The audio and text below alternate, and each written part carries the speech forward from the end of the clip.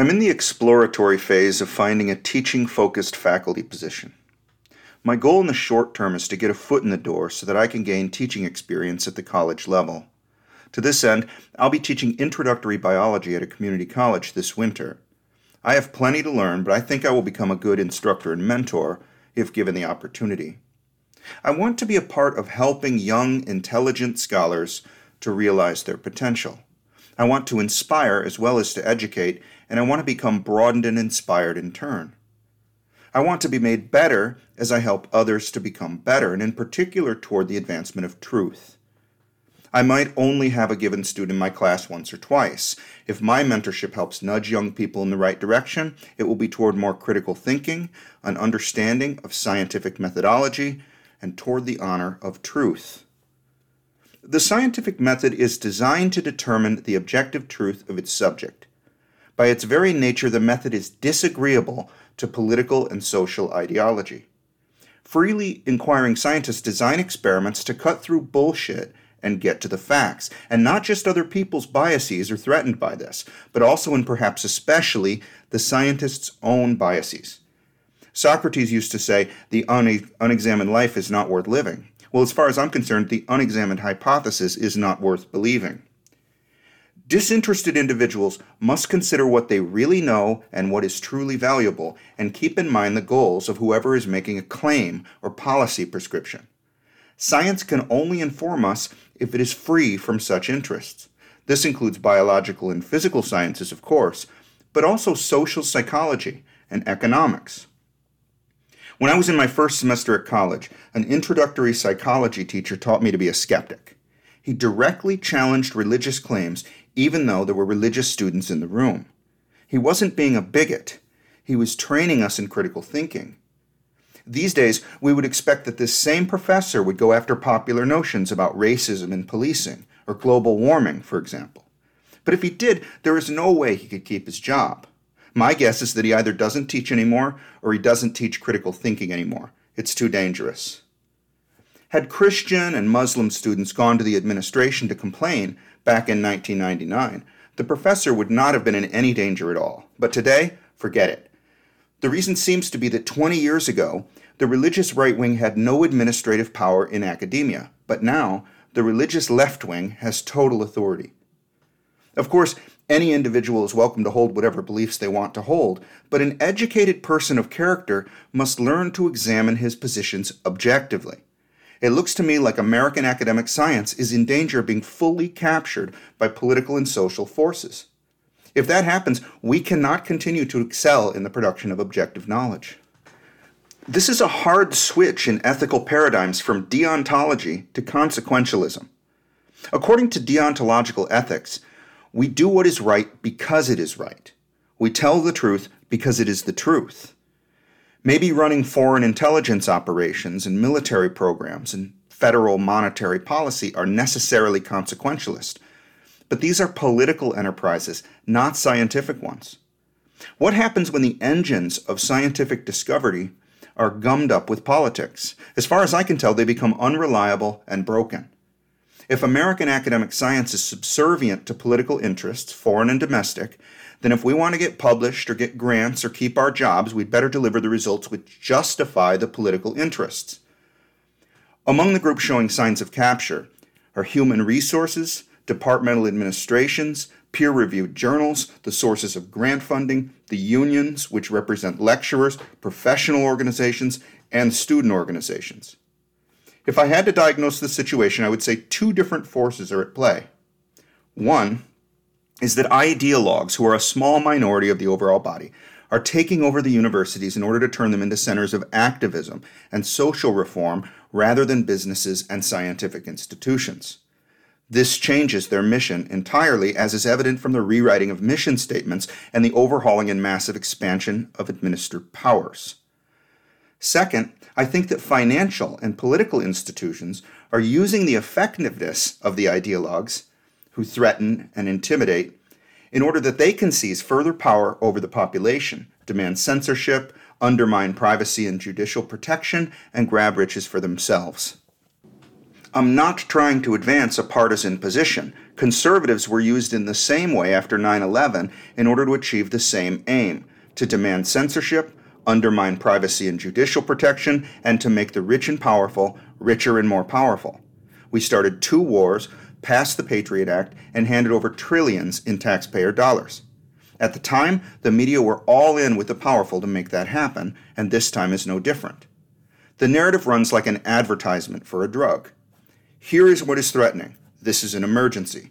Here is the unique solution. However, generally not followed in rapid succession by a list of side effects in the fine print. You need to hand over your money to our sponsors and your freedom to their political allies. And it ends with the happy people dancing blissfully through a field of flowers. Ask your local representative if Tyrannosol is right for you. It's predicated in every case by an emergency, and there's always an emergency on hand. Terrorism, Saddam Hussein, drug addiction, COVID, global warming, North Korea, white nationalism, Vladimir Putin, autism, rising crime, the gender pay gap, mass shootings, mental illness, Israel, the southern border, Donald Trump, insurrection, disinformation, misinformation, the Russians. Whatever is the crisis du jour, the prescription is the same. Surrender your money and your freedom to our sponsors and their political allies. Loose lips sink ships, so watch what you say. Criticizing your leaders is an act of treason. We can't afford dissent during wartime, and it sure is wartime, so fall in line, comrade. And wouldn't you know it, we go for it time and time again. So what? That's just the way the world works. Maybe so. But somehow, throughout the turmoil and the disastrous wars of the past 2 centuries, we have managed to procure massive scientific gains. Pursuit of the truth has enriched us beyond measure, both intellectually and economically. Chemical fertilizers enable us to produce more than sufficient food to provision the world's population. Vaccines and antibiotics, surgical advancements, and drugs have extended life expectancies prodigiously. These are just some of the obvious translational advancements. But most remarkably, we have also extended our fundamental knowledge of the universe, from microwave background radiation to genetics. We've developed the theory of natural selection, atomic theory, the Big Bang theory, plate tectonics, the germ theory of disease, the theory of relativity, quantum theory, and before long, if we don't fuck it up, a physical theory of consciousness. The problem is that we are too willing to prioritize short-term concerns on the ground that we are in an emergency at the expense of long-term progress. It's as if we are on a war footing. We have a body of students at our disposal, and at the moment we don't need well-informed scholars, we need zealous soldiers. Well, I'm not in the business of making soldiers, and I don't consider the youth of America to be at my disposal. We are talking about the betterment of people's lives. They are enrolling in an academic program presumably for the purpose of enriching their lives and setting up profitable futures for themselves. Some of them could become productive members of the scientific community, and who knows what societal advantages that will portend. But good scientists are open-minded and skeptical of narratives. Are such people even welcome on campus anymore? I know good professors who avoid the classroom for fear of saying the wrong thing and losing their jobs. These aren't right-wingers either, just yesterday's liberal progressives who might slip up and ask the wrong test question, give the wrong example, or tell the wrong truth. I really want what's best for my students, all of them. A good setting would enable them to challenge me just as I challenge them. I'm not interested in provoking a fight or being controversial or hurting anyone's feelings. But I must be able, in order to be a science professor, to teach critical thinking and the scientific method.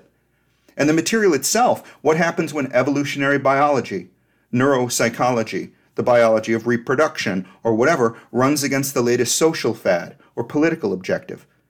Do I change the curriculum each semester to steer clear of the problem? Isn't that the reason the social fad is running rampant? Because academic science avoids the question and a cohort of students has no education on the matter? Or worse, and totally unacceptable to me, am I to teach material that I know to be misleading or false in order to appease the prejudices of administration, the college administration, the political administration, or the activist judges of the kangaroo court? The nice thing about the truth with conscientious people is that political and social pressures are irrelevant to it. The question of whether the measles vaccine causes autism is an empirical matter. No, it doesn't. The question of whether human activity is responsible, at least in substantial measure, for global warming is empirical. Most likely, yes. The question of whether GMO crops are bad for health, or marijuana contributes to mental illness, or affirmative care leads to better outcomes in gender dysphoria, or women on average prefer careers in medicine over engineering, or whether hydroxychloroquine is useful in the treatment of COVID-19. All of these perfectly valid empirical questions. Political correctness is a term first used by Marxist-Leninists after the Russian Revolution. It referred to things which fall in line with the principles and objectives of the Communist Party. So something can be politically true as opposed to factually true. I observe a distinction between an adherence to a concept of truth and adherence to a concept of goodness. In either case, speaking truth or speaking politely is a matter of loyalty. In a manner of speaking, if you serve truth, then you will not betray it for the sake of social virtue. If you serve social virtue, then you will not betray it for the sake of the truth. This is a coherent perspective, but I am highly skeptical of it, and I have found that this valuation, good before truth, goes back a long way. Socrates was accused by the Athenians of corrupting the youth. This corruption is in the form of speaking truth, which was not for the good as far as the jury was concerned. Thus, political correctness precedes the communists by a long way. In Athens, denying the existence of gods was punishable by death, for example. It seems to me that this law is based upon the principle that believing in gods is good for society, and what is good is more valuable than what is true. In all likelihood, Socrates was not persecuted for the given reasons, but for being a thorn in the side of rich and powerful interests in Greece. It's the same thing with professors who are afraid to teach. The reasons given for their ruin will have something to do with racial bias or gender discrimination or something. But in nearly every case, the professor in question will not be racist or sexist or any such thing, just as Socrates was not a source of corruption. Rather, it will be in the interest of the rich and powerful that free-thinking academics not be in a position to challenge their claims and policies. Claims about, say, a profitable new pharmaceutical product. Policies about, say, mandating that everyone must take said product. Messages brought to you by the makers of said product. Policies enacted by lawmakers whose campaigns are sponsored by those makers. Of course, this example is entirely hypothetical, and any resemblance to actual events is entirely coincidental. I find much of what Plato wrote in the Republic to go along with this idea of good before truth, and I utterly disagree with his ideas. Interestingly, Plato expresses these ideals in the person of Socrates in his dialogues. Socrates is said to have always been carrying on about what is true, but not allowed to be said. In the Republic, though, Plato has him in conversation with Adiamantos, discussing the ideal city and how it should be governed. Here's a passage from Book 2, starting with Socrates speaking, quote, "Shall we just carelessly allow the children to hear any chance fables molded by chance persons, and to receive in their souls opinions which are generally contrary to those which we believe they ought to have when they grow up? Most certainly not. Then first, as it seems, we must set up a censorship over the fable makers, and approve any good fable they make, and disapprove the bad. Those which are approved we will persuade their mothers and nurses to tell the children, and to mold the souls of the children by the fables even more carefully than the bodies by their hands. Most of those they tell now must be thrown away."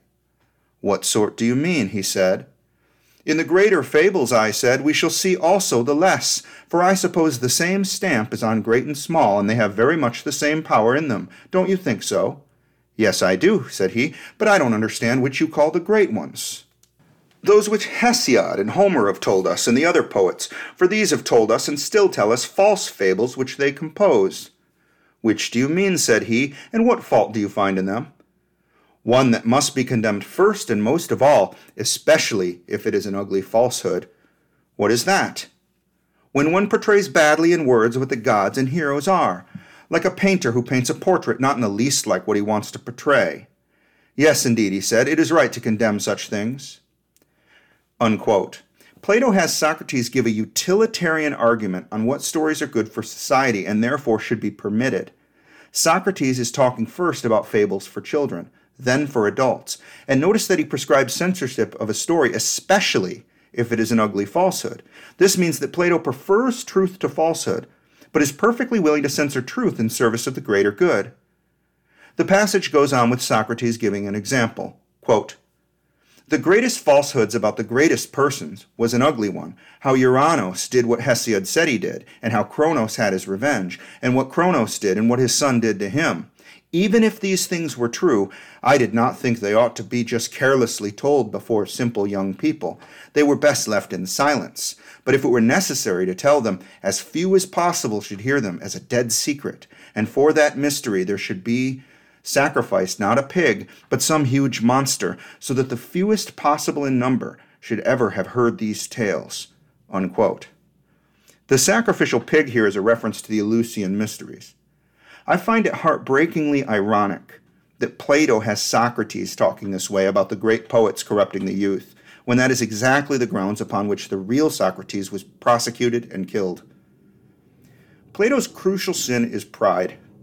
In his hubris, he assumes that someone like him, as philosopher king, is sufficiently wise and moral to decide what the people can learn, believe, discuss, and do, and moreover, how they should do it. I'm not saying that Plato was unwise. I just don't think anyone is wise enough to hold ultimate power. Not you, and not me either. Render unto Caesar what is Caesar's, and unto Plato what is Plato's. I say render unto truth what is true. A major innovation of the Enlightenment was the idea that government should serve according to the consent of the governed. Moreover, the American founders put all kinds of roadblocks in the way of power, preferring to have an ineffectual government to an efficient authoritarianism. The latter is great at carrying out what is already understood and wanted, building dams and highways, for example. But witness the difference in contribution between authoritarian societies and free ones. Is it not obvious that America has punched above her weight in direct proportion to the free expression of her people? Need I mention literature and film, jazz, blues, and rock and roll, space exploration, medicine, engineering, radio, automobiles and aviation, civil rights and academic excellence? If my theoretical framework for consciousness ends up having value and directing the world toward an important truth, it will be no coincidence that I, who authored it, am an American. And not a special American either, just a country boy from a working-class family, privileged to have grown up in a free and open society with a pre-existing tradition of independent thinking, Enlightenment values, and a you-can-do-anything-you-set-your-mind-to ethic. Unconvinced? That's all well and good. The arts and sciences are valuable, but Trump, or COVID, or police brutality, or Putin, or global warming, or whatever the hell the latest meltdown is about, there will always be problems to solve and injustices to battle. We do not discard our principles in order to solve them. I don't know much about it, but I imagine McCarthyism was a real setback for American institutions of science, just as anti-Semitism or sexism would be. Fortunately, McCarthyism came and went, and our best and brightest could get back to work. I can only hope the same for our present condition. Political correctness is antithetical to free inquiry. I don't give a damn which direction the political correctness is coming from either. Despite how rampant it is on the political left today, I'm well aware that it was the religious right in America trying to get Howard Stern off the radio and caring about the dangers of Dungeons and Dragons and trick-or-treating on Halloween. Now it's the administration warning college students to avoid cultural appropriation on Halloween. And Dungeons and Dragons and heavy metal music are probably toxic masculinity or white supremacy or something. The key problem with valuing the good over the true is that the good is a different thing to different people. What we decide is for the best is a negotiation among competing concerns. Most of the time, the extreme position on one side or the other, with regard to what is good, is unpopular and blind to the valid ethical concerns of the other side. Both extremes are unjust. This is true in the abortion debate, policing, global warming policies, free markets, everything. Is it good when a rap song has misogynistic lyrics or when a radio host spreads unfounded conspiracy theories? No, not really. Is it good to censor the expression of rap musicians and radio hosts? No, that's a bad idea. The extreme position, abolish the police, abolish fossil fuels, treat abortion as murder, end private property, censor disinformation, whatever it is, perfectly illustrates my point. In every case, it does more evil than good. We have to stop pretending that our choices are either one extreme measure or its opposite. Almost nobody wants the extreme. Since the extreme position is unpopular, force and coercion become necessary to make it manifest. And what if force and coercion are actually the whole point? What if racism or Islamic extremism or disinformation or whatever is just a convenient rationale for the seizure of our money and the suspension of our liberties? Whatever the emergency of the moment, let that be the justification for authoritarianism. Just this week, the Intercept reported with substantial evidence that the Department of Homeland Security has been colluding with tech companies to control and censor information which could undermine faith in the U.S. government. The article says, quote, according to a draft copy of DHS's Quadrennial Homeland Security Review, DHS's capstone report outlining the department's strategy and priorities in the coming years, the department plans to target inaccurate information on a wide range of topics, including the origins of COVID-19 pandemic and the efficacy of COVID-19 vaccines, racial justice, the U.S. withdrawal from Afghanistan, and the nature of U.S. support in Ukraine. The challenge is particularly acute in marginalized communities, the report states, which are often the targets of false or misleading information, such as false information on voting procedures targeting people of color, unquote. God forbid the people find out we were funding gain-of-function research in China, that our boondoggle COVID vaccines don't stop the virus from spreading, that we handed over $100 million worth in military hardware to the Taliban. It would be good if the people didn't know the truth, right? Remember when the American left stood up against the powerful? Oh, and they say the challenge is particularly acute in marginalized communities. Is that right? You mean you don't want black and brown people to think for themselves because they might not do your bidding? Or is it that the DHS considers black and brown people not to be smart enough to sort out truth from fiction without their help? That's what it looks like to me. But I'll give the government the benefit of the doubt. I'll allow that the DHS is doing what they think is good for the country, for their party, for themselves, for the culture, or whatever. That is putting the good before the true, and it goes wrong every time. I saw a paper by Jordan Moss and Peter J. O'Connor called The Dark Triad Traits Predict Authoritarian Political Correctness and Alt-Right Attitudes. As you may know, the dark triad traits are narcissism, psychopathy, and Machiavellianism. The authors write, quote, the purpose of this paper was to assess whether dark triad traits and entitlement predict three extreme but increasingly mainstream sets of political attitudes. The three extreme attitudes we measured have received extensive media attention over the previous few years, however, have been the focus of very little academic research. Given the largely antisocial and violent outcomes these attitudes have been linked to, we investigated their relationship with the dark triad personality traits and entitlement. As hypothesized, we found incremental effects of the dark triad traits and entitlement in predicting two of the three political attitudes. Psychopathy, which is characterized by a lack of empathy and antisocial behavior, was a strong dark triad predictor of all political attitudes. It positively predicted white identitarianism and politically correct authoritarianism, and negatively predicted politically correct liberalism.